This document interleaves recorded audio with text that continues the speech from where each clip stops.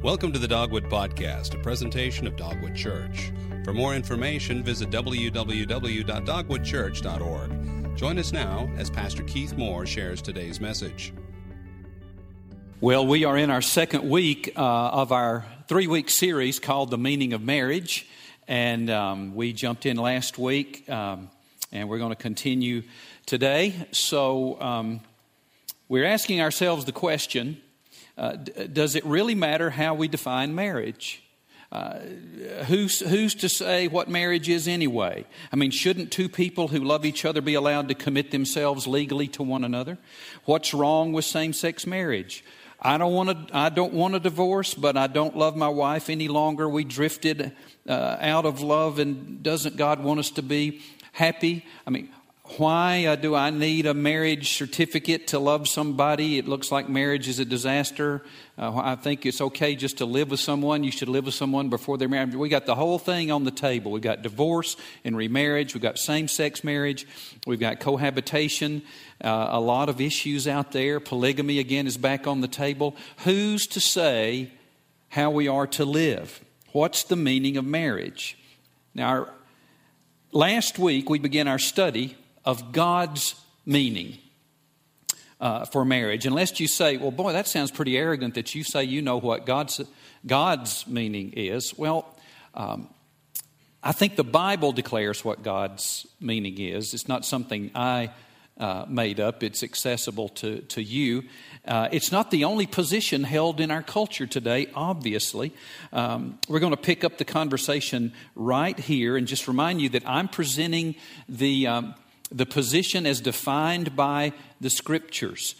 We've made several commitments as a people, as a church, as individuals, as we proceed in this series, and as we live our lives in our community and in our nation and in our world. We have committed not to vilify people who do not agree with us.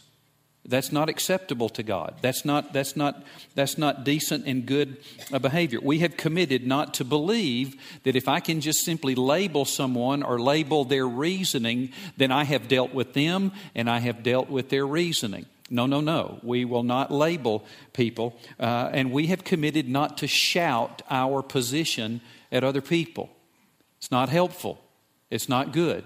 And we've also, just to remind you that this series of talks, last week, this week, and next week, is based on two assumptions. Remember, every presentation you ever hear, every book you ever read, every sermon you ever listen to, every essay that you ever read or write or draft yourself, all of those are based on some assumptions.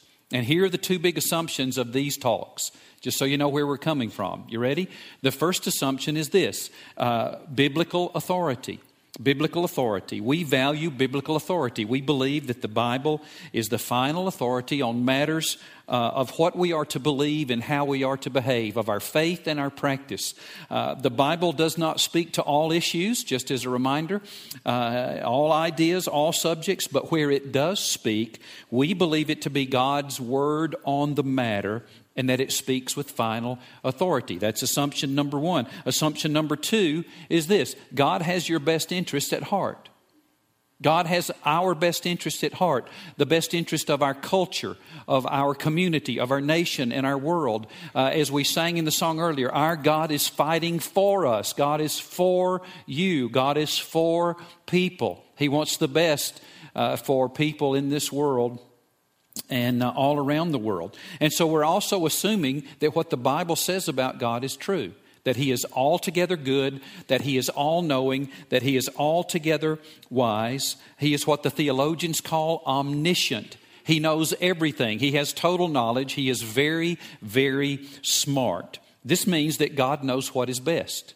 He knows what is best for us in our world, and He therefore, what He says in the Bible about marriage is best for our hearts, and best for our marriages and our relationships, and best for our families, and best for our church, and best for our community, and best for our nation. best for our culture and for the entire world. Now, I know that some could say, well, Pastor, but I don't believe the Bible is relevant any longer. I think it's an ancient book written for cultures multi-thousands of years ago. I reject its teaching on this subject. I understand that position. I understand that.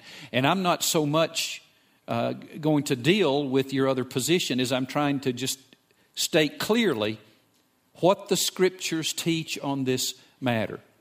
Now, last week I said there was a third position that attempts to reframe the teaching of Scripture to say that it allows for variations of marriage, that's same-sex marriage and other kinds of marriage relationships. And I didn't take time to prove my case last week, and I'm not going to. I don't have time in this series. I'm not under the illusion that I'm going to answer all the questions or completely deal with this subject in 3 little talks. Okay, we're not going to exhaust this. But if you have questions, if you'll send them to me, I'll do my best to resource you once the series is over. So last week, we jumped into this teaching. What does the Bible teach about the meaning of marriage? And here's what we discovered very quickly. I won't explain these. If you missed the message last week, you can go online to our website and listen to the message there, or you can subscribe to our podcast and download that and listen to the message then. But here's what we saw so far from the Scriptures. God created marriage, therefore He gets to define it. And He's the only one who can define it. Number 2, God created marriage heterosexual, not homosexual. Number 3, God created marriage sexual. We got a big amen out of that and rejoiced in that. And number 4, God creates the marriage union. He is the one who performs the ceremonies. He's the one who brings men and women together and creates them as husband and wife. Now we're going to pick it up here, and we're going to go to one big point today in this passage that we've been looking at. One more big truth about marriage, and I want you to jot this down. God also created marriage to be permanent. God created marriage to be permanent. So right here in Genesis chapter 2, verse 24, we run right into already the issue of divorce and remarriage. Before we get out of the second chapter of the Bible, we run right into this issue. So we're going to look at 5 key passages of Scripture to get in view what God says on the issues of divorce and remarriage. And so let's look at the passage we looked at last week, Genesis chapter 2, verse 24. Let's look at this one first. This is what he says. This is why a man leaves his father and mother and bonds with his wife, and they become one flesh. One flesh. Now that word, underline the word bonds, or that little 2-word phrase, bonds with. In the King James translation, it says cleaves to his wife. Other translations say unite with, or hold fast, or join to, or embraces. Now what this means is a man and a woman adhere to. They are glued to. It carries with it the idea of things that are glued together in a permanent bond, that stick together, bond together in a permanent fashion. It's like God. Any of you ever made a mistake with super glue? Have you? Yeah. Like fingers. Yeah, it's like, that's the picture. It's like God, this word for bonding and cleaving means that God, when He brings a man and woman together as husband and wife, when they come together in marriage, He superglues them together. He superglues their souls together, and they become one flesh. A better illustration might be welding, metal welding. I worked in a machine shop through college. It was a great motivator to continue in college. And but the picture here, when 2 pieces of metal are welded together, 2 pieces of metal are brought together, and an electric arc is formed by the welder, and takes the 2 pieces with some filler material, usually a welding rod, or we use these big spools of welding wire when we would weld. And as that arc connects, the 2 pieces of metal are melted at the point of the weld and the filling material, and they are made one new piece of metal. almost impossible to tear apart. You cannot do it cleanly at all. So just so, when God brings a man and woman together in marriage, He welds them together. He intends for this to be permanent. God created marriage to be permanent. That's what He's saying. One of the things that He's saying in Genesis 2:24. Now, have you ever tried to pull apart something that was super glued? You ever try to pull apart? If you did it with your fingers, you found it didn't work really good. Flesh comes off. It's painful. It's painful and dangerous. It hurts. That's one of the reasons that divorce hurts so terribly. It was never intended by God and never intended by those of us who have experienced divorce. And you know that sense of, feel like part of my soul's been ripped away. Well, it has. It doesn't come apart cleanly. It's a painful thing. So God created marriage to be permanent. Now, there's a second passage that speaks to this issue. It is the Deuteronomy chapter 24, verses 1 through 4. Now, let me read this for you. If a man marries a woman, but she becomes displeasing to him because he finds something improper about her, he may write her a divorce certificate, hand it to her, and send her away from his house. If after leaving his house, she goes and becomes another man's wife, and the second man hates her, writes her a divorce certificate, hands it to her, and sends her away from his house, or if he dies, the first husband who sent her away may not marry her again after she has been defiled, because that would be detestable to the Lord. You must not bring guilt on the land the Lord your God is giving you as an inheritance. Now, what in the world does this say, and what in the world does this mean? Well, we have here in the book of Deuteronomy, Moses, inspired by God the Holy Spirit, writing and communicating a long sermon to the people of God as they are becoming a people and following Him. And suddenly, the issue of divorce is raised and acknowledged in this passage. Now, the point here is not that divorce is permitted. It is acknowledged. God was acknowledging through Moses that the culture of the day had deteriorated to the place that men were divorcing their wives frequently and casually. Frequently and casually. And it was as easy as, in the culture, you burned the toast, we're divorced. Here's your paper, you're out of here. And women had no way of protecting themselves, making a living. They were little more than property in those days. It was a bad, bad scene. And it was happening all over the place. And so when men would become displeased with their wives and divorce them, they'd be cast aside.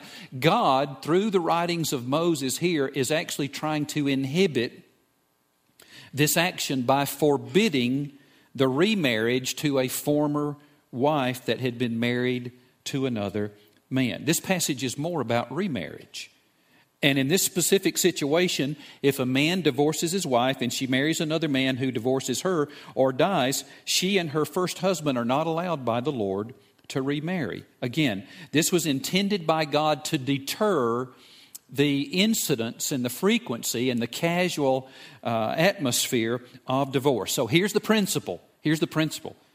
Don't be so quick to divorce, and don't be so quick to assume that you're allowed to remarry, because God created marriage to be permanent. Now, to understand, remember, all that God says and teaches on an issue, we need to look at all that He says in the Scripture. So let's go to a third key passage. Ready? It is Malachi chapter 2, verses 13 through 16. Malachi chapter 2, verses 13 through 16. Now, this passage raises the question, what does God think of divorce? Let me read it for you. And this is another thing you do. You cover the Lord's altar with tears, weeping and groaning, because He no longer respects your offerings or receives them gladly from your hands. Yet you ask, for what reason? Here's the reason. because the Lord has been a witness between you and the wife of your youth. You have acted treacherously against her, though she was your marriage partner and your wife by covenant. Underline that word covenant in your Bible. Didn't the one God make us with a remnant of His life breath? And what does the one seek? A godly offspring. So watch yourselves carefully and do not act treacherously against the wife of your youth. If he hates and divorces his wife, says the Lord God of Israel, he covers his garment with injustice, says the Lord of hosts. Therefore, watch yourselves carefully and do not act treacherously. I want to go back to that word covenant. God considers the marriage relationship a covenant relationship.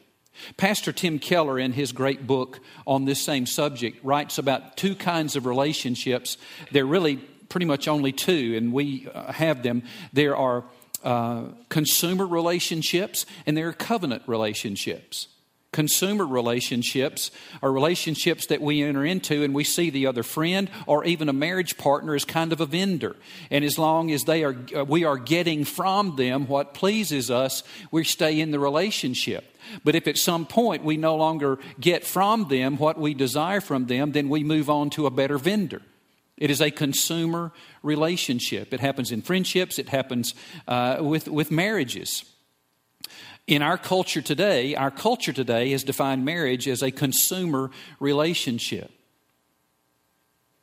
But a covenant relationship is not a relationship that says, I'm going to stay with you as long as I get from you what I want or need. It is a committed relationship that says, I am entering into this to see that you get what you need and that I invest in you. You see, our culture, unfortunately, has defined love as an emotion and has defined it as not only an emotion, but a romantic emotion, romantic feelings. And, our emotions are just, have you ever tried to command an emotion? Remember when you was a kid, you were afraid of something? And your dad said, oh, come on. He said, but I'm afraid. He said, don't be afraid. Well, that took care of it right there, didn't it? He commanded that emotion. Don't be afraid. No. We can't command emotions. They come and go. We have to deal with them. Well, in our culture, we believe that love is an emotion, a romantic emotion. And is there romance in love? Yes. Is there passion in love and in marriage? Yes. Who wants a marriage devoid of romance and devoid of passion? No one. Nor does God want you to have a marriage devoid of passion and romance. But what he's saying here is this. Our passion does not maintain our commitment. Our covenant maintains our passion. We have defined love as a romantic feeling, but God defines love as benevolent action. Write that down. God defines love as a benevolent action, benevolent behaviors, positive behaviors. Love is a verb. It is not a noun. Love is an act. It is not an emotion. Jesus did command us to love one another. And in Ephesians chapter 5, he turned to husbands and he commanded husbands, husbands, love your wives as Christ loved the church. That's a command. You can't command a feeling. God never commands an emotion. He commands benevolent behavior. Covenant relationships are entered into with one another and with God. And they're intended, covenants were always permanent. When a marriage ceremony goes on in our culture, in the Christian world, couples come and they do two things. First of all, there's a set of questions asked them. They stand facing the pastor, the minister, and he says, will you? And will you? And there's some questions about covenant, love, and behavior. Now, they face and speak to the minister, but he is representing God. They are not answering those questions to one another. They answer them to God. Yes, I will. They make a covenant with God. And then, after the covenant with God is made, they exchange rings and hold hands and look into each other's eyes, and they exchange those vows to one another. There's a commitment to God and a commitment to each other, a covenant with God and a covenant with each other. And He superglues their souls together. Now, our culture says, marriage, you can't be married because we all know that romantic feelings are going to wane, and then when they're over, you're just caught in marriage. No. The commitment maintains the passion. That's the way it works. The commitment. So what keeps you there? The vows keep you there. You see, we don't keep our promises so much as our promises keep us. We don't so much make our promises as our promises make us before God. What will sustain you when things aren't good? Your vows, the covenant, the continuous commitment to behave in a benevolent fashion toward one another, fuels and refuels the passion. It's a covenant relationship. It is intended to be permanent. So, why does God hate divorce? He says here in this passage in Malachi that it is a breaking of the covenant, a breaking of faith of the covenant. And he describes a divorce as a man covering himself with violence. 3 ways it breaks faith between us and God, causing spiritual pain and struggle. It breaks faith of the covenant between husband and wife. It is an attempt to unwon what God has won. And it is incredibly painful, but it's intended to be permanent. It is a breaking of faith between parents and children, he says here. Over coffee one day, we think, people have told me this, Pastor, I know the kids, but, we're going to divorce, and, but kids are resilient. They'll get over it. One afternoon, a man who joined our church years ago had a cup of coffee with me just to get to know me a little better. And I told him my story. And I said, well, tell me your story. And he was just telling me where I was born and raised. And he just kind of going through and just kind of as an offhand statement, he said, and when I was 14, my parents divorced. And he just froze. And he got very emotional and he began to weep. He was 39 years old. This is 25 years later. They're not going to get over it. They don't get over it. Don't kid yourself. It is a breaking of faith with God, with our spouses, and with our kids. So we've seen here that God makes us one flesh. He's given a deterrent to divorce and remarriage in Deuteronomy. And He's told us that He hates the violence that divorce does to His children as well as to the culture, that it is a covenant relationship. He intends it to be permanent. In fact, making the covenant relationship helps it remain permanent. It's not all you do, but it's the big thing that we do. But then there's another passage here that I want us to see. Matthew chapter 19, verses 3 through 10. Verses 3 through 10. Jesus here has talked about divorce in the Sermon on the Mount. He repeated that teaching in a longer passage in Matthew 19. One day some of the religious leaders came and confronted Jesus, and they wanted to trap Him, and they trapped Him with some questions about divorce. Here's what it says. Some Pharisees approached Him to test Him, and they asked, is it lawful for a man to divorce his wife on any grounds? Now, they were trying to trap Jesus. There were 2 prominent rabbinical schools in the Jewish faith of the day. There was the school of the prominent Rabbi Hillel, and their ethical interpretation on this issue was this: you can divorce for any reason whatsoever. There was also the rabbinical school of the great Rabbi Shammai, and their position was divorce is only allowed in cases of sexual immorality. Now, knowing human nature, which of those schools do you think was the most popular in the day? Yeah, Hillel. So they thought they could trap Him. So if Jesus had said, well, yes, you can divorce for any reason, then they could say He was denying the teaching of the Old Testament, the teaching of Moses and the deterrent. If He had said, no, the law of Moses says you may not, then He might become less popular with the people. But Jesus never went for it. I mean, here was His answer. Wrong question. You know, that's a legitimate answer when people ask you two questions that don't make good sense. You don't have to, you don't have to acknowledge the premise of the questions. He says, wrong question. You're looking for a loophole, he said. And that's the wrong question for us believers too. Are there loopholes? Is there a loophole? Can I get out of this somehow and still be okay with God and with people? It's the wrong question. Jesus went back to the principle of marriage in Genesis 2:24, and here's what he says. Haven't you read, he replied, that he who created them in the beginning made them male and female? And he also said, for this reason, a man will leave his father and mother and be joined to his wife, cleave to his wife, be bonded to his wife, and the two will become one flesh. So they are no longer two, but one flesh. Therefore, what God has joined together, man must not separate. He says, go back to the principle. One man, one woman for life, God says.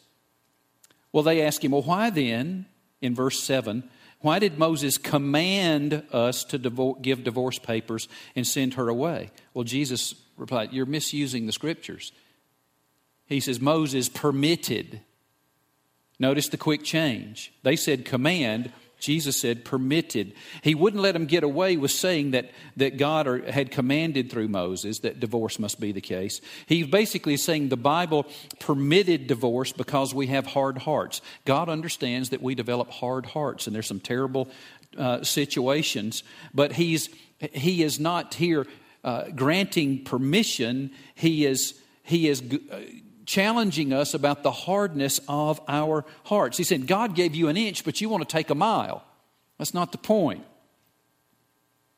So Jesus goes on to talk with them about this, and he says very clearly in verses 8 and 9, Moses permitted you to divorce your wives because of the hardness of your hearts, but it was not like that from the beginning. And I tell you, whoever divorces his wife, except for sexual immorality, and marries another, commits adultery. He's saying that choosing divorce is committing adultery, except in the case of sexual immorality. Apparently, this is one action that unones what God has made one. It so violates the marriage covenant. So what about remarriage in this situation? Well, it appears that the innocent party is free to remarry. It's questionable about the guilty party, so to speak, in the marriage. Seems that he prohibits it. He says it's the equivalent of adultery. He's basically silent on remarriage of the innocent party. And remember, we just need to be careful about arguments from silence. But knowing the grace of God, I think that's probably the case. There's a fifth passage. Let's look at it really quickly. You ready? Here we go. 1 Corinthians 7, verses 10 and 11, verses 12, 13, and 15. The Apostle Paul is writing, inspired by God the Holy Spirit. I command the married, not I, but the Lord. A wife is not to leave her husband, but if she does leave, she must remain unmarried or be reconciled to her husband. And a husband is not to leave his wife. Verse 12, but I, not the Lord, say to the rest, if any brother has an unbelieving wife and she is willing to live with him, he must not leave her. Also, if any woman has an unbelieving husband and he is willing to live with her, she must not leave her husband. But if the unbeliever leaves, let him leave. A brother or a sister is not bound in such cases. God has called you to live in peace. If we choose to divorce for hardness of heart, not for the desertion or sexual immorality on the part of the spouse, it's best to remain unmarried or be reconciled to our spouse, he's saying here. What if I'm married to an unbeliever? He says, stay married. What if the unbelieving spouse leaves me, deserts me? Well, then you let them leave and you're not bound, he says here. And it's very significant to me that the Bible doesn't even ask, what if the believing husband or wife deserts their believing spouse? That's not to ever to be the case. It is not to be the case. So I've said all that to summarize some things. You ready? Number one, God joins us together as husbands and wives to make us one flesh, and He intends for that to last for a lifetime. Number 2, in Deuteronomy, God, through the writing of Moses, acknowledged that people were divorcing and gave a deterrent to it, prohibiting remarriage to a former spouse who had been married and divorced from another person in the meanwhile. Number 3, God loves people who have been divorced, but He hates divorce because of the violence and pain it unleashes on people and the culture. Number 4, divorce is permitted, not necessarily preferred or never commanded by the Bible in cases of sexual immorality and desertion. Number 5, God never commands divorce. Instead, prefers healing and reconciliation even in cases of sexual immorality and desertion. Now, some would say, but Pastor, what about these kind of deals where a husband is abusing his wife, is beating his wife, that kind of thing? I think that's a form of desertion. A husband, no doubt, has abandoned the marriage covenant at that point. No. If you're being abused, move out today. No.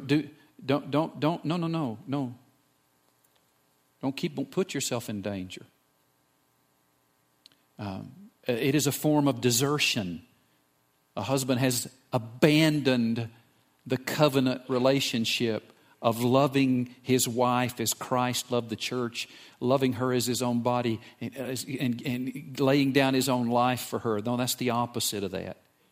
It unwinds apparently what God has made one. Number 6, if you are married even to an unbeliever, you're to stay married.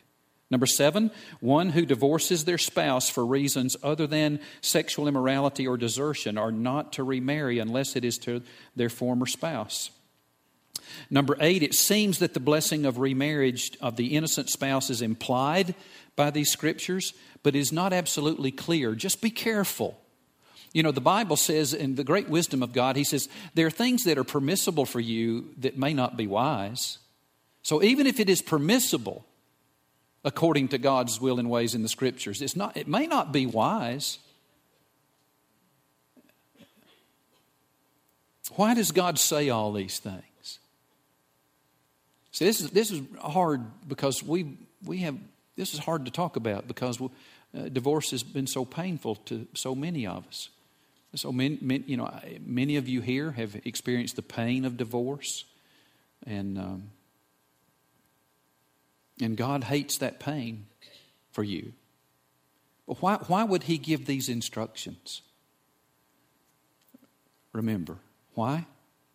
Because He is all-knowing, and He is altogether wise, and He is completely good. In Him is no darkness at all, and He has your best interest at heart.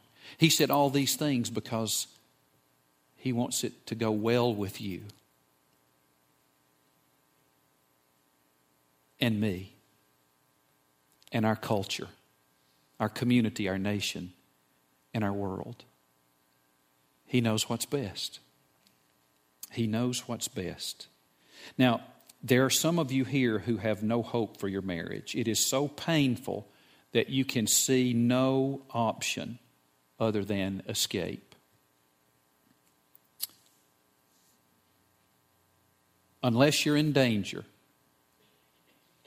let me beg you to give it a little more time. All studies have shown, multiple studies have shown in our culture that when marriages are in hard times, maybe are not so happy, even to the point of despair, I'm going to bail. If couples will stay together, that in 5 years it's good again. In no more than 5 years, it's good again. That's a way better journey to take than a lifetime of divorce. Let me beg you to give God time. Let me beg you to redefine love, not as a romantic emotion, but as a commitment to benevolent behavior. And begin to do good to your spouse at every opportunity. Act like you would if you did love them, if you did have romantic feelings. But keep doing their good. Keep serving them. And you'll find your heart will begin to turn toward them, and Lord willing, their heart will turn toward you. I don't want to be simplistic here. This is complex. And there's not time to go into, okay, here's how we keep it permanent. But let me just say, give God time. Give Him time. Now, some of you may be thinking now, I divorced for all the wrong reasons. I did not do it God's way. I did it my way. I did it in a sinful fashion. And you may honestly be thinking in your heart, maybe for the first time, I did this for selfish, sinful reasons. And you're admitting, maybe for the first time, that what Jesus says is true. You're admitting that the divorce for you was not just a mistake, it was a choice that was sinful. Well, I have good news for you. You're at a good place. For Jesus and His gospel are full of grace and what? Grace and truth. Full of grace and truth. And the way that we get to experience the grace is when we fully acknowledge the truth about ourselves. That's why God so frequently calls to us and says, come to me, acknowledge your sins to me. What are we doing when we are acknowledging our sin and agreeing with God that we have sinned? We are acknowledging the what? We're acknowledging the truth about ourselves and about God and about His standards. And it is then and only then that we fully experience the grace. The grace. The freedom. You will stay bound as long as you keep justifying to yourself and your God any behavior that God calls sinful. But as soon as we acknowledge our sin to Him and we agree with Him, He says, enter into my mercy, enter into my grace. Yes, I will cleanse you, I will forgive you, I will restore you. He says, turn to me and with open arms I will welcome you back. So if you're facing these things for the first time, you're in a good place because God is a good God. Let's pray together. Pray with me.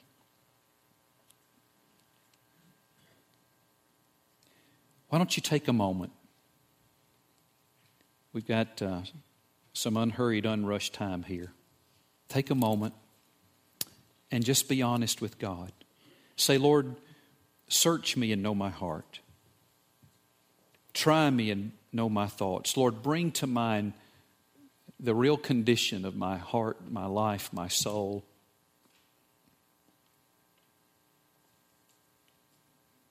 And if you find that there's any sinful behavior in your past, maybe you divorced for all the wrong reasons, then tell Him. Come clean with Him. And He says, I am gracious and just to forgive you your sin and to cleanse you from all unrighteousness. That's the beginning of healing. It's the beginning of cleansing.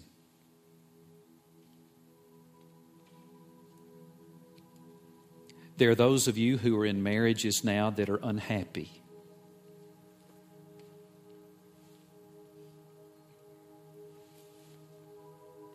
And you've been considering ending the marriage. Would you come to the Lord now and say, Lord, help me. If you want me to stay in this, I need your help. Grant me grace. Grant me strength. Help me to redefine love from romantic feelings to committed, benevolent action, committed, benevolent behavior toward my spouse. And grant me power to act in this fashion. Ask for His help to stay true to the promises you made to God and your spouse on your wedding day.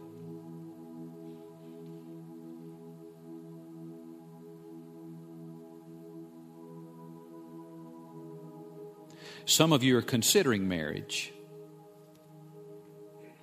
And you may have realized this morning, I'm all excited about this person, but I just have the tingles. All I have is romantic feeling.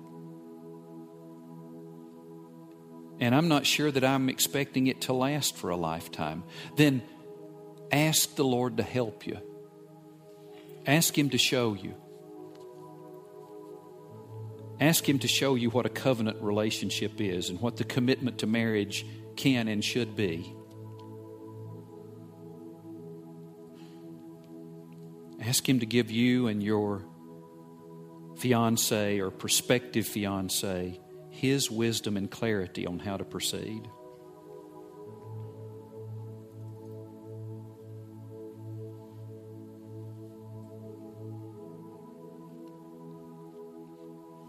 Lord Jesus, we need You for these things. We need Your help. Thank You for Your amazing grace.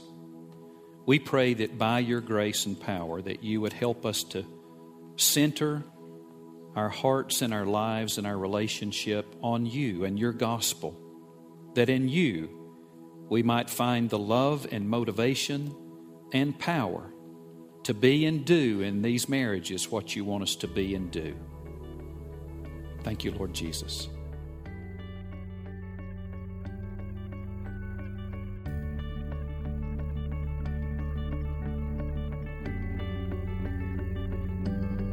Thank you for listening to this week's message. For more information about Dogwood Church, visit www.dogwoodchurch.org.